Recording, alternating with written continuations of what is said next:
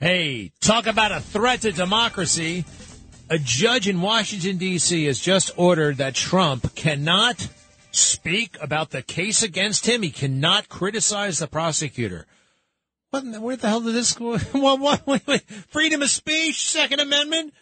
Let's see here. He can talk broad. Let's see here. The federal judge overseeing the 2020 election subversion case against Donald Trump in Washington imposed a narrow gag order on Monday, barring the Republican former president from making statements targeting prosecutors, possible witnesses, and the judge's staff. The judge's staff. What the hell's what staff does a judge have? Oh, the one that was going out with Chuck Schumer. Yeah, the clerk. I think you can do this stuff. And you know what? If they don't let President Trump do it, I'll do it. I'll have to take it up for him, okay? That weirdo, what's his name again? Jack Smith? Suspicious guy, suspicious name. James Flippin just walked in. Hey, what's up, Greg? Don't you think that there is, a lot of defendants aren't going to speak about the judge, aren't going to speak about the prosecutor, but that's them. I think it's a choice. I think it's his constitutional right to say whatever the hell he wants. Yeah, I mean, it seems bizarre to me that it's almost like because, I guess, Trump's famous, he's not allowed to talk about the case. I mean, like, I think back as a reporter, we would always be thrilled to hear a defendant want to talk outside of the courtroom after a case proceedings had started or gotten underway, if there was a pending trial, and if the defendant actually wanted to speak and, in other words, sort of waive their right to remain silent or whatever, then that was very interesting from a news perspective. So I find it bizarre that they have some sort of, I don't know, I guess they see it as a concern that Trump would speak his mind.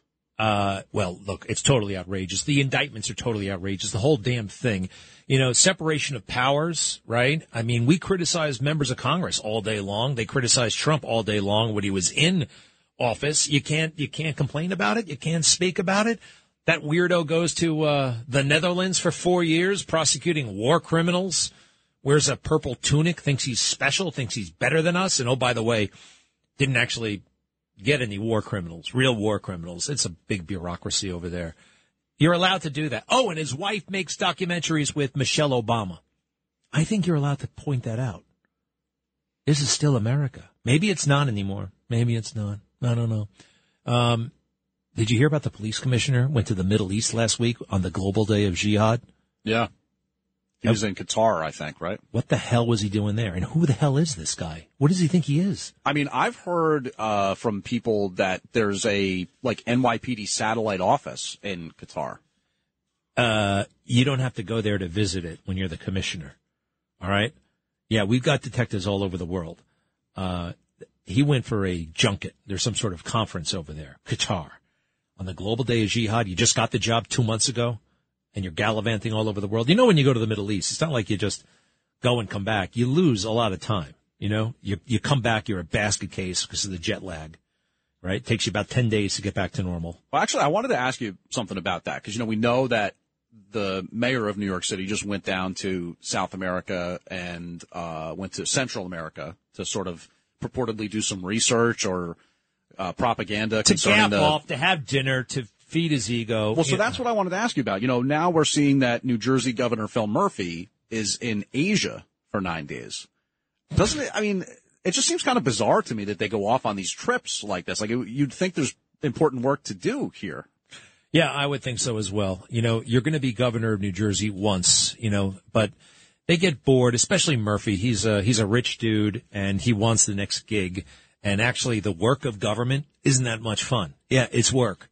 You can roll up your sleeves and do it, or you can pose for the cameras and look good like Eric. So they're just not interested in work. They're interested in climbing the ladder. What's next? What's next? What's next? And Murphy wants to be president someday, actually. So Who the hell knows? All right. Anything news-wise I should know about? Well, I heard you starting out your show today talking about how you're done with mass transit. No more subway. No more subway. I'll take the bus, but I'm not getting on the subway. Oh, you will take the bus? Yeah, I'll get on the bus. Look. The bus I can handle. Basically, let's face it, it's old ladies and nice people on the bus. Okay, it's a different clientele. It's a totally different clientele. Okay. And, the madman who got in my face yesterday, he looks like he just got out of either not only Rikers, the psychiatric unit at Rikers, okay? He was crazy. But he was totally comfortable getting right up into my face, and I'm like, what do I wait for? Do I wait for the knife to be plunged into my neck? I mean, I wouldn't have gone up to him like that unless I had a weapon. I mean, why would you get into anybody's face like that unless you meant them harm? So, yeah, I'm not getting on the subway again. Well, I just was a little concerned because, parking meter rates went up today in New York City. Here in Manhattan, it's now going to cost you $5.50 for the first hour and $9 for the second hour to park in those. Let's get the hell out of this city. Seriously. It's just nickel and diming. The tax is crazy. But then again, quality of life stinks. I was also going to say probably not a good idea to park your Mercedes on the street either. So. Your Mercedes. Yeah, what? Yeah, what your Mercedes. You don't want to get the your Mercedes. Your Mercedes. You make it sound like I'm some snob or something with my Mercedes.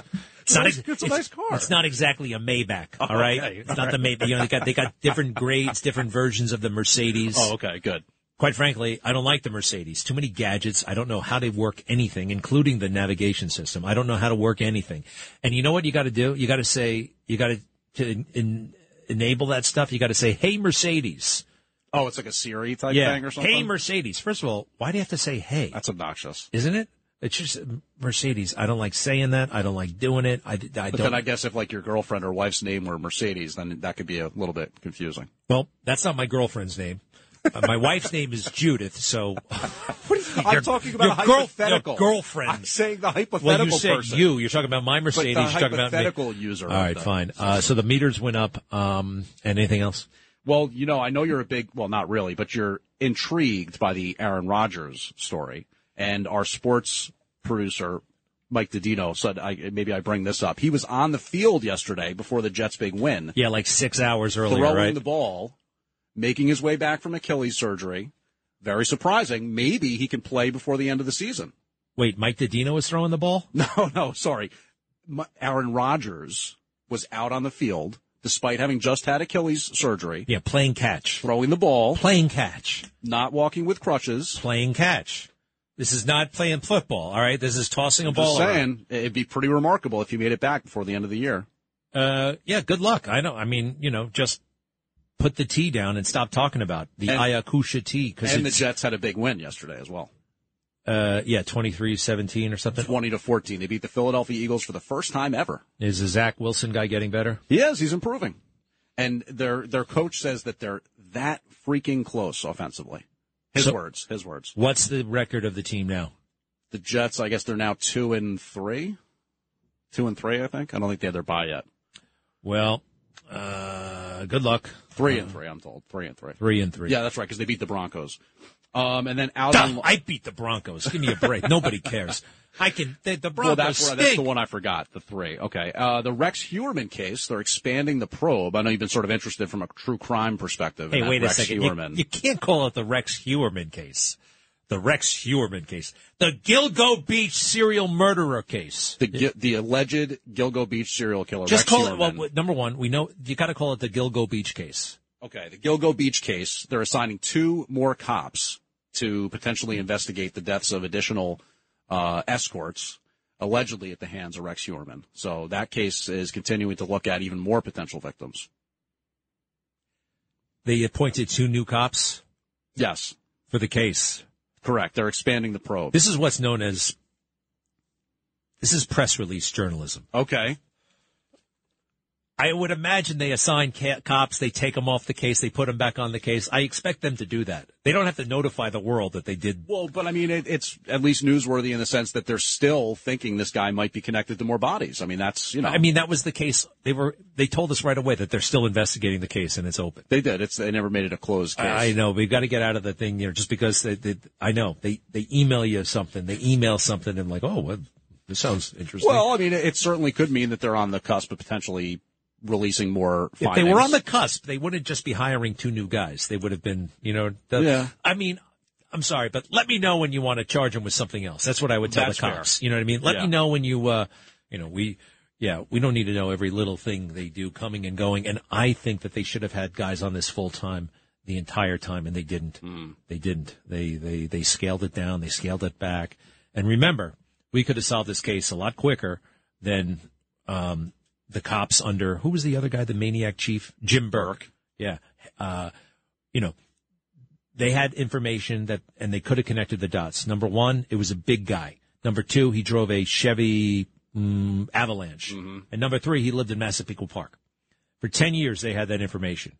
And thank God, Chief Commissioner Harrison, he was the one who connected the dots basically as soon as he got there. Yeah. I mean, it felt like he left the NYPD, he went out there, and then it was like 3 months later that it happened or something like that. So, all right. Well, excellent. That's all good. Thank you, James. And things are quiet. What do you think about the Israel situation? I'm so incensed that there's anti-Semitism everywhere you turn around, and you got the media. Here, I want you to listen to this. This is Mark Levin, the great one, who's on our station every night. This is what he thinks about the media and how things have gone down. Cut 6. The greatest ally that terrorists have in the United States is the American media. Just as it was the greatest ally of the Nazis by covering up the Holocaust, the American media has Jewish and other blood on its hand and has for decades and decades and decades. And it seems like they don't take a corrective course either, do they? That's pretty, and I don't think he's wrong. Somebody, they used to hold officials accountable, and now we just go with the flow. Yeah, I mean, look, I understand that the war in the Middle East, the conflict between Palestine and Israel, like it's as a tale as old as time, almost literally, right? But there used to be a very clear standard that when it came to civilian lives and innocence being violated in the course of that conflict, it wasn't okay. Like everybody basically accepted that's not okay. And then people would professors would push their glasses up and say, well, actually, when the people are put upon or made to be subjugated, then they're not the ones. And now it's like it's a widespread belief that there's somehow something could be justified as horrifying as terrorism. It's just, I don't know. I don't know where that came from or how it came to be, but it seems to be here. It wasn't overnight. This poison has been all over the place. I've been blind to it. I apologize, and got a lot of work to do. All right. Thanks, James.